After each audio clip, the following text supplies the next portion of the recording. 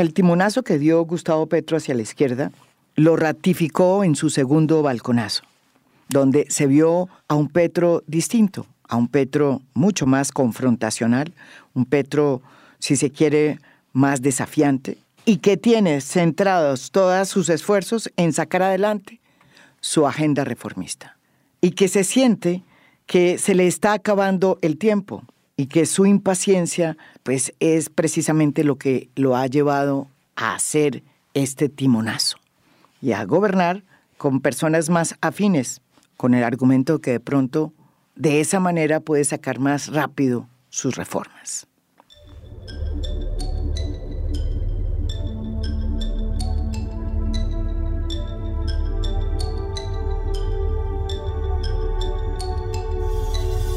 Su discurso estuvo también lleno de simbolismos y de claves que hay que descifrar. Una de ellas es esa reivindicación que hizo en su balconazo de la revolución en marcha, esa agenda reformista, profundamente reformista, que impulsó Alfonso López Pumarejo con la reforma del 36, de 1936. Una ola reformista que infortunadamente fue truncada por el asesinato de Jorge Eliezer Gaitán, candidato liberal que iba a ganar las elecciones presidenciales de 1948. Petro dijo que si no se hubiera truncado de esa manera esa agenda reformista, este país sería hoy muy diferente.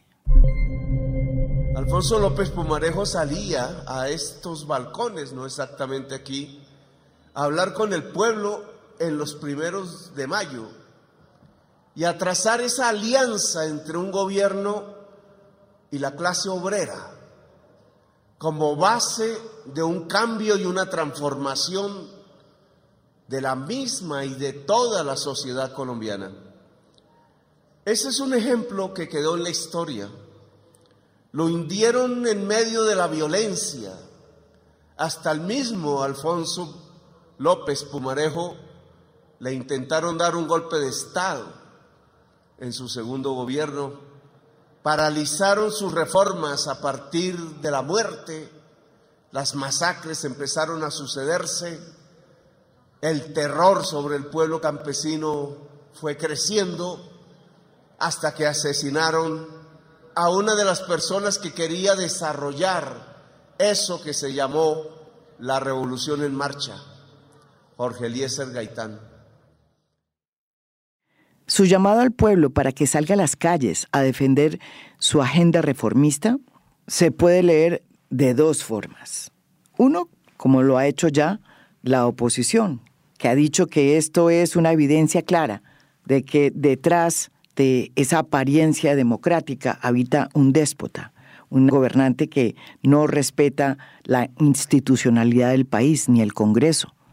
Sin embargo, lo que hizo Petro fue exactamente lo que hizo Alfonso López Pumarejo el 1 de mayo de 1936, cuando desde el balcón presidencial llamó a los sindicatos y a los trabajadores para que salieran a defender en las calles su revolución en marcha, su agenda reformista.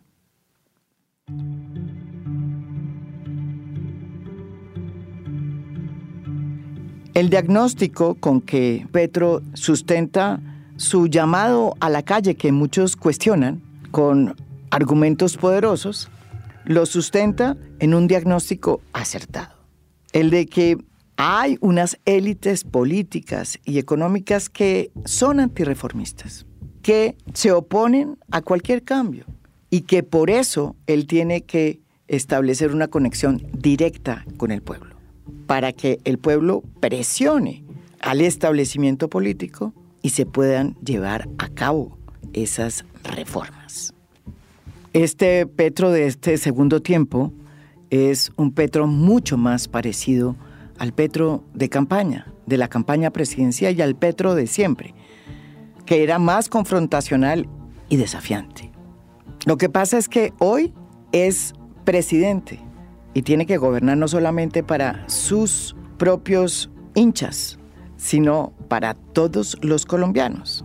Y frases como las que pronunció en su balconazo no solamente son desafiantes, sino que causan gran incertidumbre. Frases como esta, por ejemplo. No iremos ni un metro más allá de donde el pueblo no quiera. Tampoco iremos un metro menos de donde el pueblo quiera. Llegaremos hasta donde las decisiones populares quieran. Si quieren ir más allá, iremos más allá. Iremos a más profundas transformaciones. También hay frases como esta, en las que prácticamente amenaza al establecimiento de que si no se hace lo que se tiene que hacer en materia de reformas, si no se permite que las reformas se abran paso, pues que se le abre la posibilidad que venga la revolución, el coco de la revolución. Antes se decía en muchos análisis sesudos de intelectuales si era la reforma o era la revolución. A mí me parece que van de la mano. Las reformas pueden llevar a una revolución. El intento de coartar las reformas pueden llevar a una revolución. Lo que se necesita de cualquier manera es que el pueblo esté movilizado, como lo estuvo con Bolívar, como lo estuvo con Melo, como lo estuvo con López, Pumarejo y Gaitán.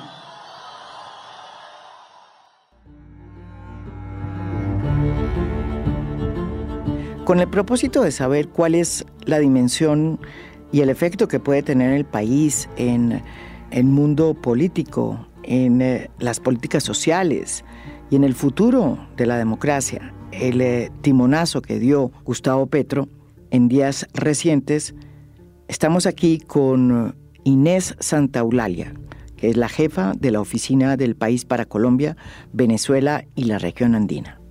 Bienvenida. Muchas gracias. Y también nos acompaña aquí en A Fondo, en la cabina, Jorge Restrepo, profesor asociado de Economía en la Universidad Javeriana y el director de Centro de Recursos para el Análisis de Conflictos, CERAC. Bienvenido también aquí en A Fondo. Es un gusto, María Jimena, volver a estar aquí con usted. Inés, tú que has hecho varias crónicas sobre este timonazo hacia la izquierda que ha hecho Gustavo Petro, que has estado siguiendo paso a paso los balconazos, ¿cómo descifrarías tú este segundo tiempo de Gustavo Petro? Pues yo lo que creo es que claramente empieza una segunda parte de este gobierno. Él pienso que arrancó con esa idea de la concertación, con esa idea de un gobierno que los incluyese a todos, pero él tiene muy, muy claras las ideas de lo que quiere, y en estos 8 o 9 meses lo que hemos visto es que no ha sido fácil avanzar. Uh-huh. Él tiene muchas reformas en marcha, ha puesto muchos temas sobre la mesa, y realmente esa idea de gobernar de la mano de los partidos tradicionales, de los partidos de la derecha, de los conservadores, pues yo creo que le ha acabado desesperando. Él ve que así no saca las reformas que él quiere, que él ha pensado, y pues ha decidido dar un golpe en la mesa y romper con todo eso, con lo que veía que no avanzaba, y recuperar un poco pues el Petro que todos conocemos, el Petro de la campaña, el Petro candidato, el Petro opositor, uh-huh, y el Petro realmente sobre el que ha crecido su figura política, porque al final él ha crecido sobre el discurso, sobre el balcón, sobre la izquierda y sobre el pueblo al que él llama, pues los campesinos, los jóvenes. Entonces está recuperando su esencia. Quiere ver cómo le va ahora, quiere también pues estar tranquilo en caso de que las cosas no resulten, porque realmente yo creo que él se ha dado cuenta de que todo es más difícil de lo que parecía al principio. Jorge, hay mucha gente afanada con zozobra porque piensa que todo esto lo que está es dándole la razón a quienes dijeron que Petro iba a terminar convirtiendo a Colombia en Venezuela. ¿Usted qué les dice a ellos? Yo diría que esta segunda parte, María Jimena, se caracteriza en primer lugar por una mayor tensión institucional a las instituciones como tal. Pero no se trata de una segunda parte en la cual haya una renuncia a tramitar el cambio a través de las instituciones. Estoy de acuerdo en lo que dice Inés, que Gustavo Petro se ha dado cuenta, y no solamente él, sino también los miembros de su grupo político más cercano se han dado cuenta que es muy difícil gestionar el cambio, además de gobernar. Este es un gobierno que se ha propuesto no solamente gobernar, sino gestionar el cambio, y muchas veces tratar de gestionar el cambio a través del gobierno, guiado por ideas. Yo una cosa en la que sí tengo una diferencia con Inés es que si bien él sabe para dónde va, y en eso estoy de acuerdo, creo que no sabe cómo hacerlo. Es decir, la gestión del gobierno nacional, en el caso de Gustavo Petro, es una gestión que es a tropezones. Inicialmente decidió hacer una coalición republicana como la que habían hecho en el pasado tanto el gobierno de Juan Manuel Santos como los gobiernos de Juan Manuel Santos como los gobiernos de Álvaro Uribe Vélez, por ejemplo. Yo me pregunto si lo que va a suceder es que vayamos hacia una situación en la cual vamos a tener un gobierno con mucho menos poder, que ya lo empezó a perder, pero con el poder que van a terminar ganando los partidos tradicionales y otros poderes que todavía no sabemos cuáles son. Me parece que la prueba está en el Plan Nacional de Desarrollo, si el gobierno logra salvarlo y logra salvar algunas de esas iniciativas.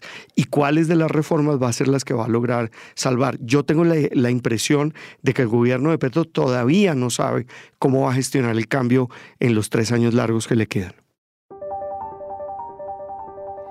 Inés, una de las grandes paradojas que hay en torno a este primer gobierno de izquierda de Gustavo Petro es que si bien es cierto que él sale a decir que sus reformas están siendo represadas porque hay unas élites antirreformistas y un establecimiento antirreformista, pues también es verdad que la oposición en este gobierno de Gustavo Petro es casi inexistente. Por primera vez, un gobierno no tiene a un némesis, como le sucedió a Álvaro Uribe, a Juan Manuel Santos y también a Iván Duque. En el caso de Gustavo Petro, pues el némesis de siempre iba a ser Álvaro Uribe, pero hoy pues están sentados casi que en la misma mesa, viendo a ver cómo se sientan a acordar algo que no sabemos qué es todavía. Bueno, yo lo que creo es que desde que ha desaparecido la figura de Álvaro Uribe, en cierto modo, ¿no? Álvaro Uribe como el enemigo de Petro, realmente ahora son amigos, se sacó de ese lugar. Todo cabría pensar que realmente Uribe iba a estar ahí como había estado a lo largo de toda la vida política de Petro. No ha sido así y realmente no hay una cabeza visible. Las elecciones salieron como salieron, los partidos tradicionales acabaron como acabaron en las elecciones pasadas, con lo cual ahora mismo eso se tiene que reorganizar y eso lo aprovecha en beneficio propio Petro. De hecho, esa coalición inicial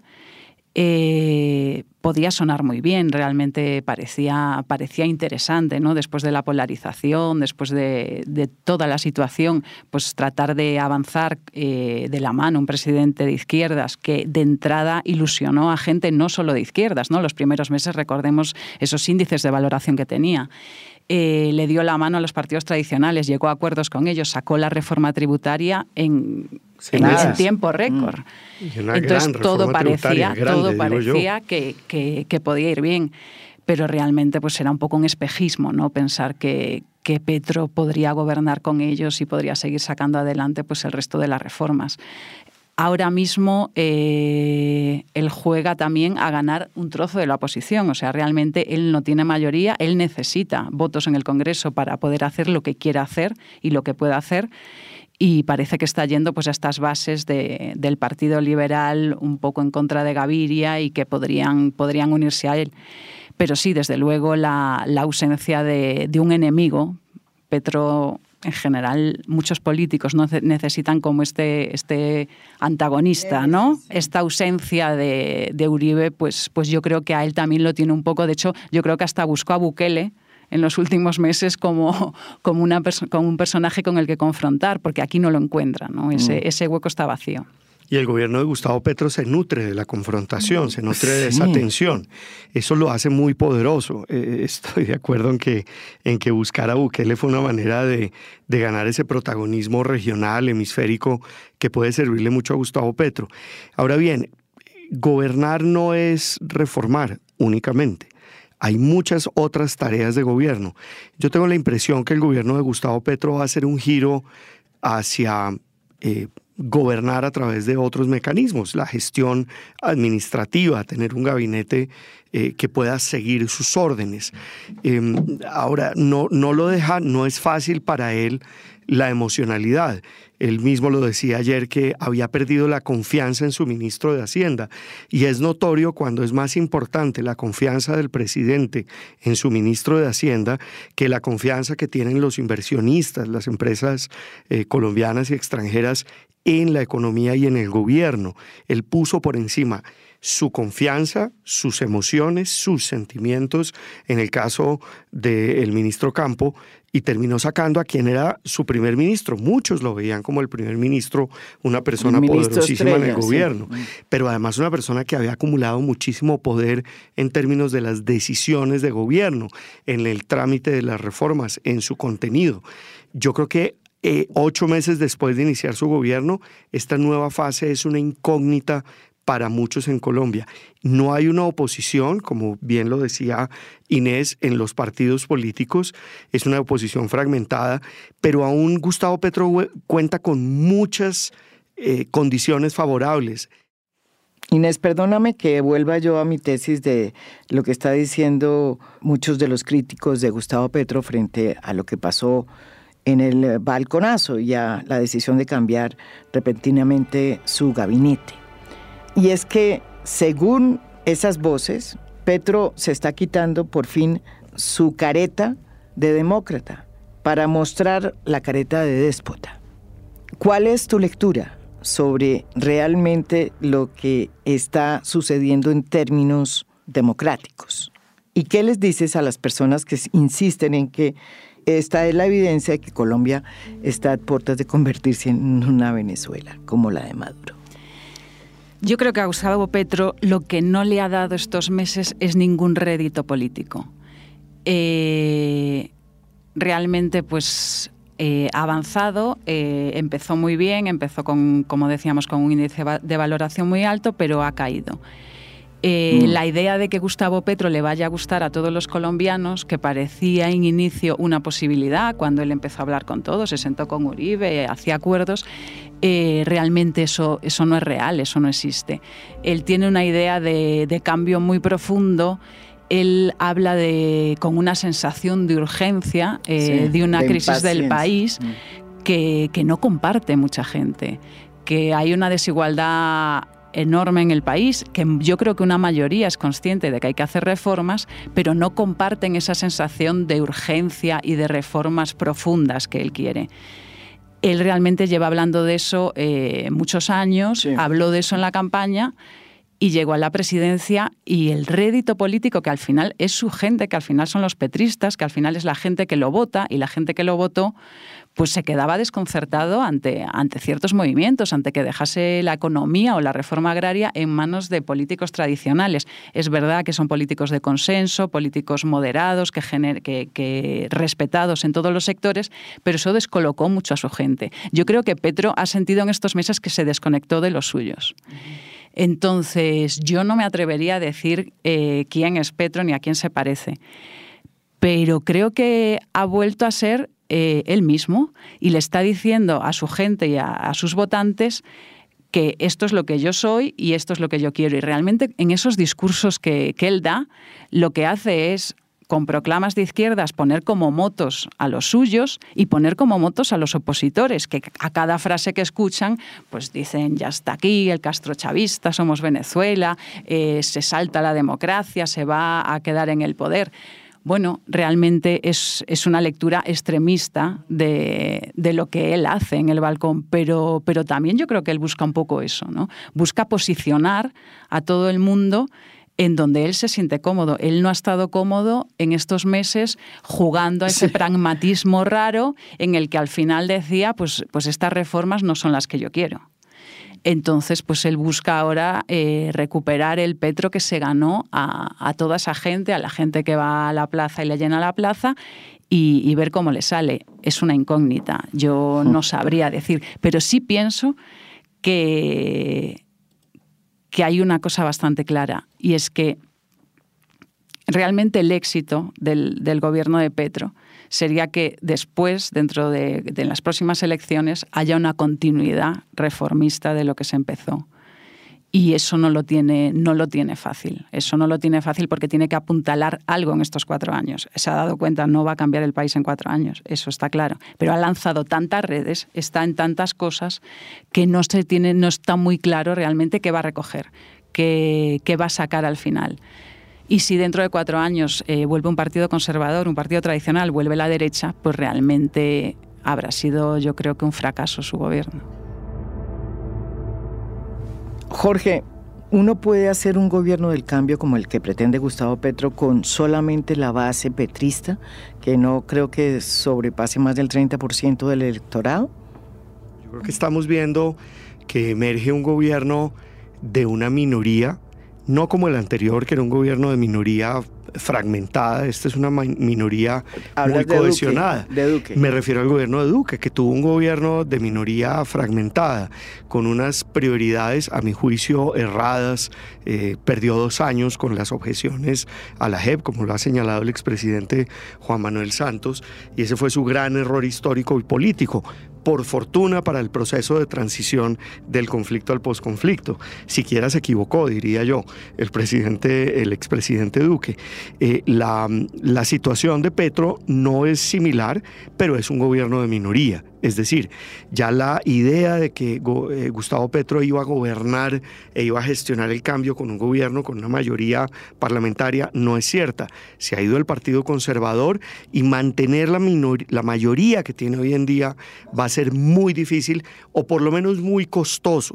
Probablemente lo logre en el Plan Nacional de Desarrollo, pero a un costo enorme para todos los colombianos en términos de lo que tendrá que pagar a los intereses regionales. Pero desde una perspectiva histórica, yo obviamente no soy historiador, quisiera mencionar que esta frase tan atrevida del presidente Gustavo Petro, es una persona que toma grandes riesgos en ese sentido del atrevimiento, de que si no hay reforma, va a haber revolución, en el sentido preciso es lo que le está diciendo él, pues la oímos en el pasado hace mucho tiempo con el gobierno conservador de Rafael Núñez, que dijo en 1863 o regeneración o catástrofe. Yo me atrevo a decir en ese sentido que probablemente no va a haber ni reforma ni catástrofe si no hay reforma. Es decir, aquí lo que vamos a asistir a unas reformas que van a ser mucho más limitadas de lo que espera el gobierno, que van a ser menos fuertes, pero tampoco va a haber catástrofe si esa reforma no ocurre. Y en ese sentido las palabras de Inés son sabias, diría yo.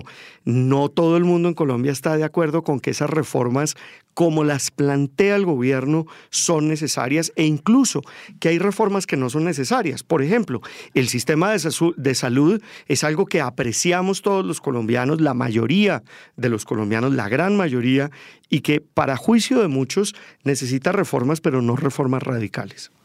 Es casi la reforma de la salud es quizá, no sé, el mayor error de cálculo, ¿no?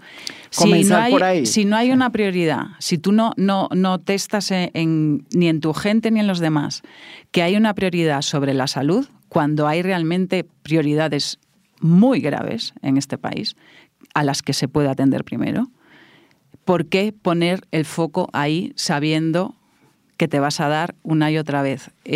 Yo hasta ahora lo considero el error que no entiendo. Entiendo que él dice que quiere que hay que cambiarlo. Bien, no entiendo, teniendo un abanico de reformas y de carencias en este país tan sangrante, que él haya decidido arrancar con la reforma de salud, sabiendo que se iba a meter en esta polémica de la que deriva todo esto. De lo que hablamos hoy, al final, es de una crisis que comienza por la salud. Probablemente tenga que ver con la ideología, diría yo. algo en lo que el presidente confía muchísimo es en sus propias ideas. Cuando usted lo escucha en la Universidad de Stanford, en el discurso que dio en Asofondos el viernes pasado, que antes no iba a dar y que finalmente decidió dar, uno encuentra que son discursos muy poco preparados de antemano, muchas veces los da simplemente improvisando, sin siquiera tener unas cifras precisas a mano con las que pueda dialogar con los auditorios. Es un discurso que muchas veces está basado en, además de ausencia de evidencia, en la confianza que tiene el propio presidente de la República en sus ideas, en lecturas muy someras, muchas veces cerradas, de grandes pensadores, a veces de pensadores que ni siquiera él logra identificar correctamente con escuelas de pensamiento. Hace poco estuvo citando durante la Semana Santa las lecturas de un ecologista radical que terminó siendo un fascistoide, diría uno, que no tiene el respeto de la comunidad académica internacional. Y eso lo intercala con citas a malas lecturas o incorrectas lecturas, por ejemplo, de Maynard Keynes, que, digamos, ponen los pelos de punta de la comunidad académica colombiana e internacional.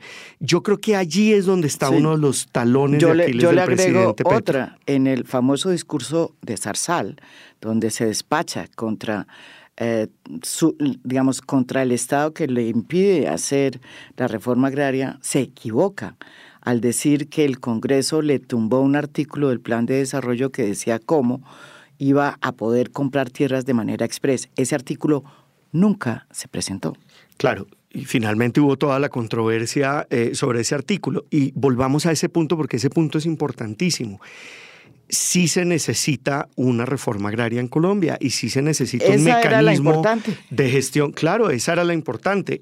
Y probablemente una reforma agraria que necesita un mecanismo de compra de tierras rápido, expedito, que, digamos, no incluya la posibilidad de la expropiación, pero que sí, por ejemplo, jalone la contribución tributaria que tienen que hacer los grandes propietarios de la tierra para adelantar, digamos, para gestionar mucho mejor el desarrollo rural y para que haya un mejor uso de la tierra. Eso se logra con impuestos. Por ejemplo, ligar el pago de esas tierras a la reforma catastral hubiera sido genial. Eso fue, digamos que el presidente Petro logra encontrar los puntos donde debe poner la aguja de la acupuntura, pero no sabe poner la aguja para sanar al paciente o para aliviar el dolor. Porque pone 200 agujas a la vez, entonces eso es imposible de controlar. O sea, yo no entiendo cómo no se centra en 3 o 4 cosas, las saca adelante, las pelea.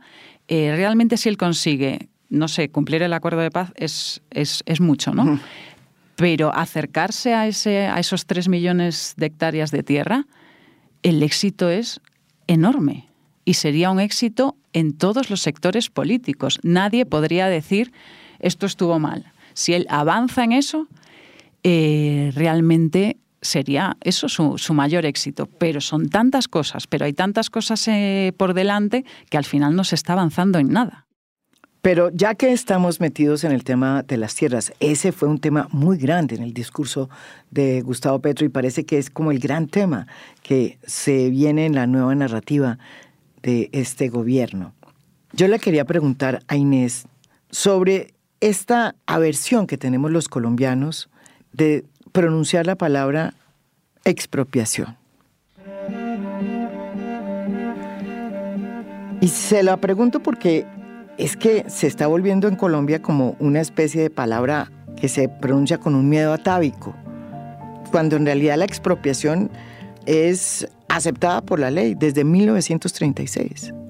Será tan fuerte el peso que tiene esta palabra que Gustavo Petro y Francia Márquez fueron a una notaría a decir que no iban a expropiar si llegaban a ser elegidos, a pesar de que todo el mundo les dijo que la expropiación era legal, estaba inscrita en nuestro ordenamiento legal. Se lo pregunto a usted porque detrás de toda esta discusión de cómo es que podemos agilizar el tema de la compra de tierras para los campesinos que no las tienen, está siempre el fantasma de la expropiación. Y Petro no habló de expropiación para los que dicen que nos estamos volviendo como Venezuela. No habló de expropiación. habló de compra de tierras. ¿Alguna reflexión? Bueno, yo creo que justificar una función social a la expropiación de tierras no debería ser tan difícil porque el cumplimiento del acuerdo de paz lo exigiría, ¿no? En cierto modo. Existe, el otro día publicábamos en El País que Colombia era el país donde la expropiación era el demonio, ¿no? Exacto. La Constitución lo dice y se ha expropiado siempre. Y no creo que Peñalosa sea un comunista, y Peñalosa expropió para hacer un parque público en Bogotá y habló de expropiación. Entonces, sí pienso que hay un miedo, pero él mismo, porque él no pronuncia la palabra expropiación. No. Entonces, creo que se debería de empezar a darle el uso que realmente tiene la palabra expropiación. Muchísimos países del mundo expropian pues para hacer carreteras, pues para hacer el metro o lo que... Sí creo que hay esa idea, no sé, yo recordaba esas imágenes de Chávez en 2010 que va por la calle en Caracas y que dice, este edificio, exprópiese, otro edificio, exprópiese. Entonces como que esa idea ha calado un poco y como Petro pelea tanto por sacarse esa imagen que lo relaciona con el chavismo y con todo esto, pues un poco al final se han metido en una guerra absurda en desvirtuar un concepto que está en la Constitución. Sí. Entonces, sí creo que merecería una revisión por parte de todos y hablarlo de otra manera, y él haría un favor si empezase a hablar de expropiación pues con propiedad y sin miedo. Otro de los temas que no se tocaron en el balconazo fue uno muy importante, el de la paz total. La gran pregunta es qué va a pasar con la paz total ahora que ya no hay un acuerdo nacional. Básicamente, Gustavo Petro había planteado la paz total como el fin último de un acuerdo nacional, en el que colombianos de diferentes regiones, credos, pensamientos y etnias nos sentáramos a construir un nuevo compromiso social, con lo cual, pues, podríamos ya dejarnos de matar. Inés, ¿qué va a pasar entonces ahora con la paz total? Pues de entrada, la paz total fue una de las grandes ausentes del último balconazo. Se habló mucho de reformas, se habló mucho de esta política interna, pero no tanto de la paz total, que parecía el gran reto. Yo también pienso que la paz total como concepto es tremendamente arriesgado. No sé, si la paz total no es total, pues ya no se cumplió. Y pensar que de aquí a 4 años no va a haber violencia de ningún tipo en Colombia, pues también me parece una idea realmente descabellada, ¿no? Entonces, no sé por qué jugó a eso de decir la paz con todos. Y realmente, bueno, me parece interesante el avance de reanudar el diálogo con el ELN, y resulta que ni eso, que parecía, bueno, el camino más claro, ¿no? Por lo menos se sabía lo que se iba a hacer, ni eso avanza al ritmo que cabría esperar. Entonces, que no lo haya mencionado el otro día en el balcón, pues me parece sintomático. Se ha dado cuenta de la dificultad de algo de lo que habló mucho al principio, pero que realmente no tiene los pies claros, no tiene el asiento todavía necesario de qué es eso de la paz total. Esa idea de que uno va a acabar con un grupo criminal sin acabar con la economía ilícita que mueve al grupo criminal, pues puede ser un acuerdo en un momento dado, pero en cuanto desaparezca X, pues aparecerá otra persona que se hará cargo de ese negocio. Entonces, realmente pienso que no es que lo esté aparcando, pero bueno, es otro tema que está ahí abierto y que tampoco se le ve una conclusión fácil. Y era una idea que tenía, pues es un imperativo moral. Me parece que era una idea correcta en términos morales la que lanzó el presidente de la República en su discurso de posesión y que desde antes con el perdón social tenía pues un componente. Es una muy buena idea, pero una idea que para llevarla a un buen puerto requiere un componente de todo el gobierno, digamos que todo el gobierno esté detrás de esto. ¿A qué me refiero con todo el gobierno? No puede haber paz total si no hay una política criminal que sea consistente con esa paz total. Y ahí hay una gran dificultad, y es que la judicatura es independiente en Colombia del gobierno nacional, pero ni siquiera poder poner la Policía Nacional, digamos, como el gran soporte de esa paz total, es ya muy difícil. Poner a un camandulero, perdón por la expresión tan negativa con las personas que rezan el rosario, pero poner a un camandulero, sí, digamos que es bastante fantasioso, de jefe de la policía. Fue un error craso haberle dado prioridad en la fuerza pública a una purga que estuvo muy bien de quienes tenían acusaciones de haber violado los derechos humanos,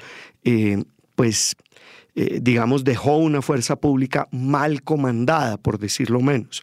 Pero además no hubo una política de seguridad sino hasta la semana pasada, que ni siquiera la hemos podido leer y ver si es consistente con la paz total.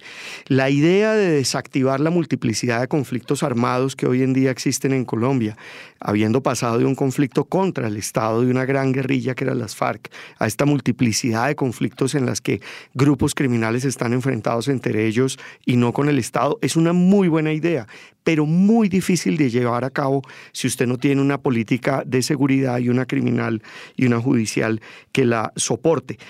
Yo veo que esa política tiene que ser reformulada para que pueda llegar a un buen puerto. De lo contrario, vamos a terminar de nuevo en otra paz parcial, que ojalá terminemos con una paz parcial con el ELN, por ejemplo, o con algunos grupos criminales, con un proceso de desarme y desactivación de muchos grupos criminales que utilizan a niños, niñas y adolescentes en Colombia hoy en día, pero no vamos a poder llegar a una paz total si no hay una rápida reformulación de esa política, si el gobierno no cuenta con capacidades para adelantar 4 o 5 negociaciones o procesos de dejación de armas y de sometimiento a la justicia.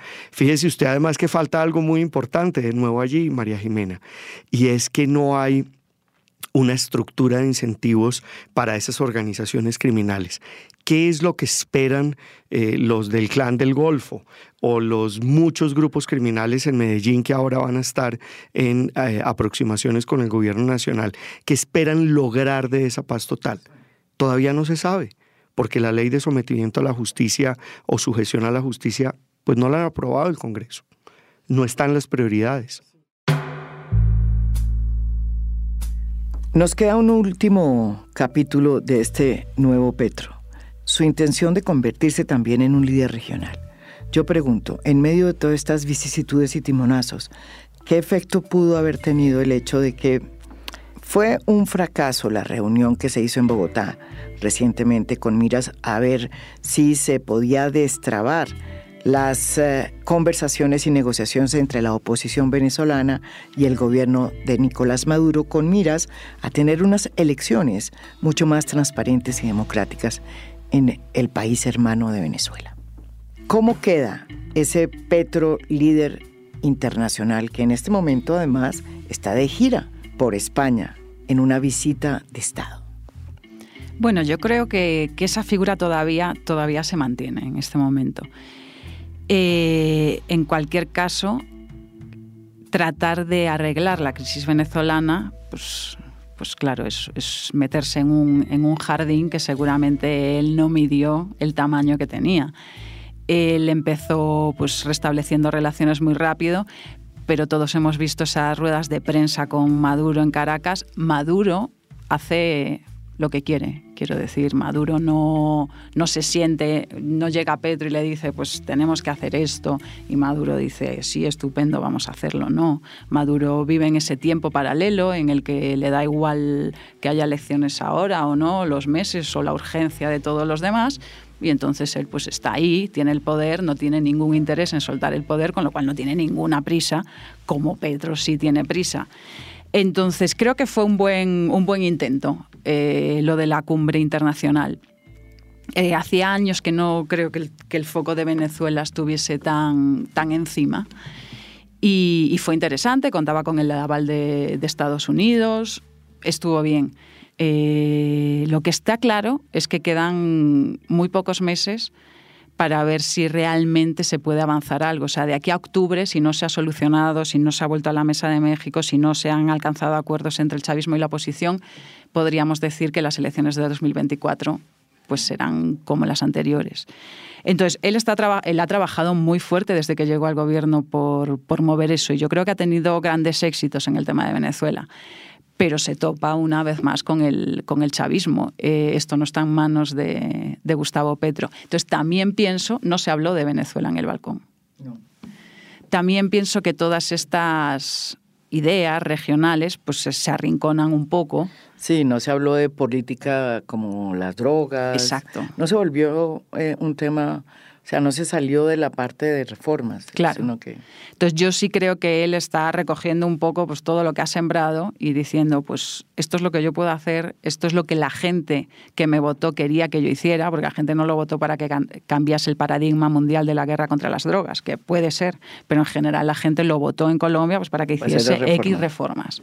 Entonces él está centrando ahora su discurso y su mandato en eso porque cree que es lo que le puede salir. Porque pensar que el chavismo pues, va a avanzar al ritmo que uno necesita para volver a México y que Petro pues, sea medio protagonista de todo esto, pues realmente eso no es sencillo. El gobierno de Petro en materia internacional requiere mucho más que un discurso, y le pasa lo mismo que con muchas otras áreas de gestión. Y es que tiene un discurso que se vende muy bien, es un líder reconocido. Yo diría que este es un gobierno que es principalmente simbólico, ha tenido éxito, sin duda. Reitero, la reforma tributaria fue un logro para el gobierno porque es una reforma que sí tiene algunas ideas detrás muy poderosas. Algunas ideas que pueden resultar costosas para grupos de interés, pero ese fue un logro.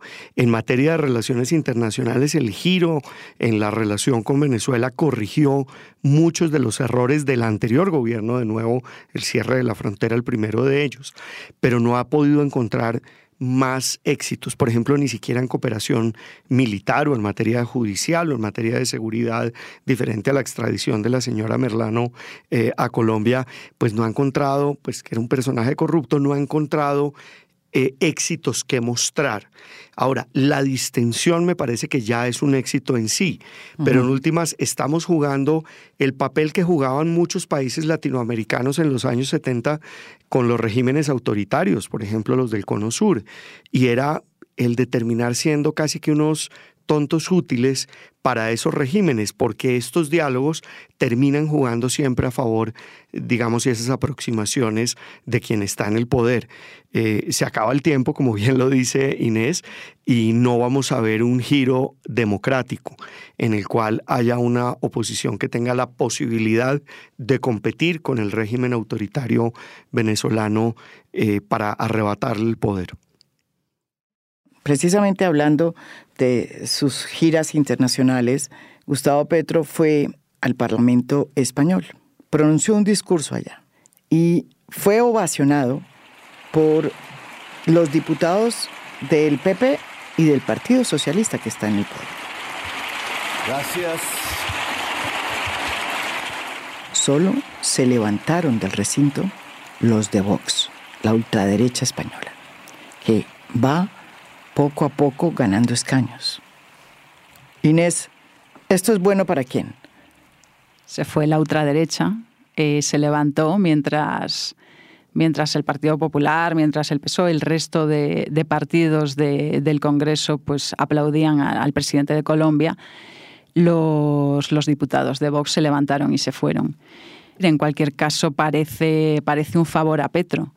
A la vez ayuda también a posicionar a ese sector de la derecha colombiana, que haya personas del Centro Democrático que estén agradecidas a Vox por levantarse después del discurso del presidente en el Congreso español, pues los posiciona un poco a todos. Posiciona a Petro en donde él quiere estar y posiciona a la ultraderecha española y colombiana.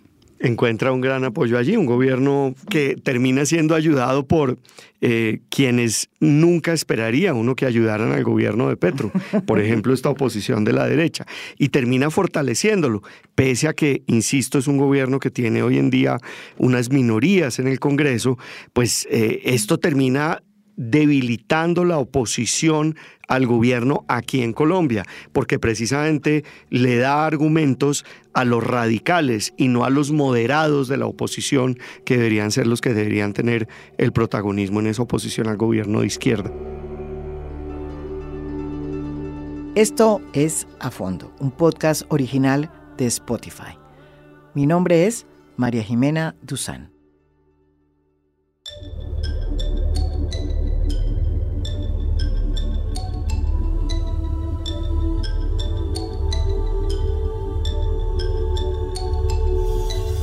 A Fondo es un podcast original de Spotify. Producción general, Lucy Moreno. Editor de contenido, Michael Benítez Ortiz. Postproducción de audio, Daniel Chávez. Y Blue Velvet. Música original del maestro Óscar Acevedo. Gracias por escuchar. Soy María Jimena Duzán.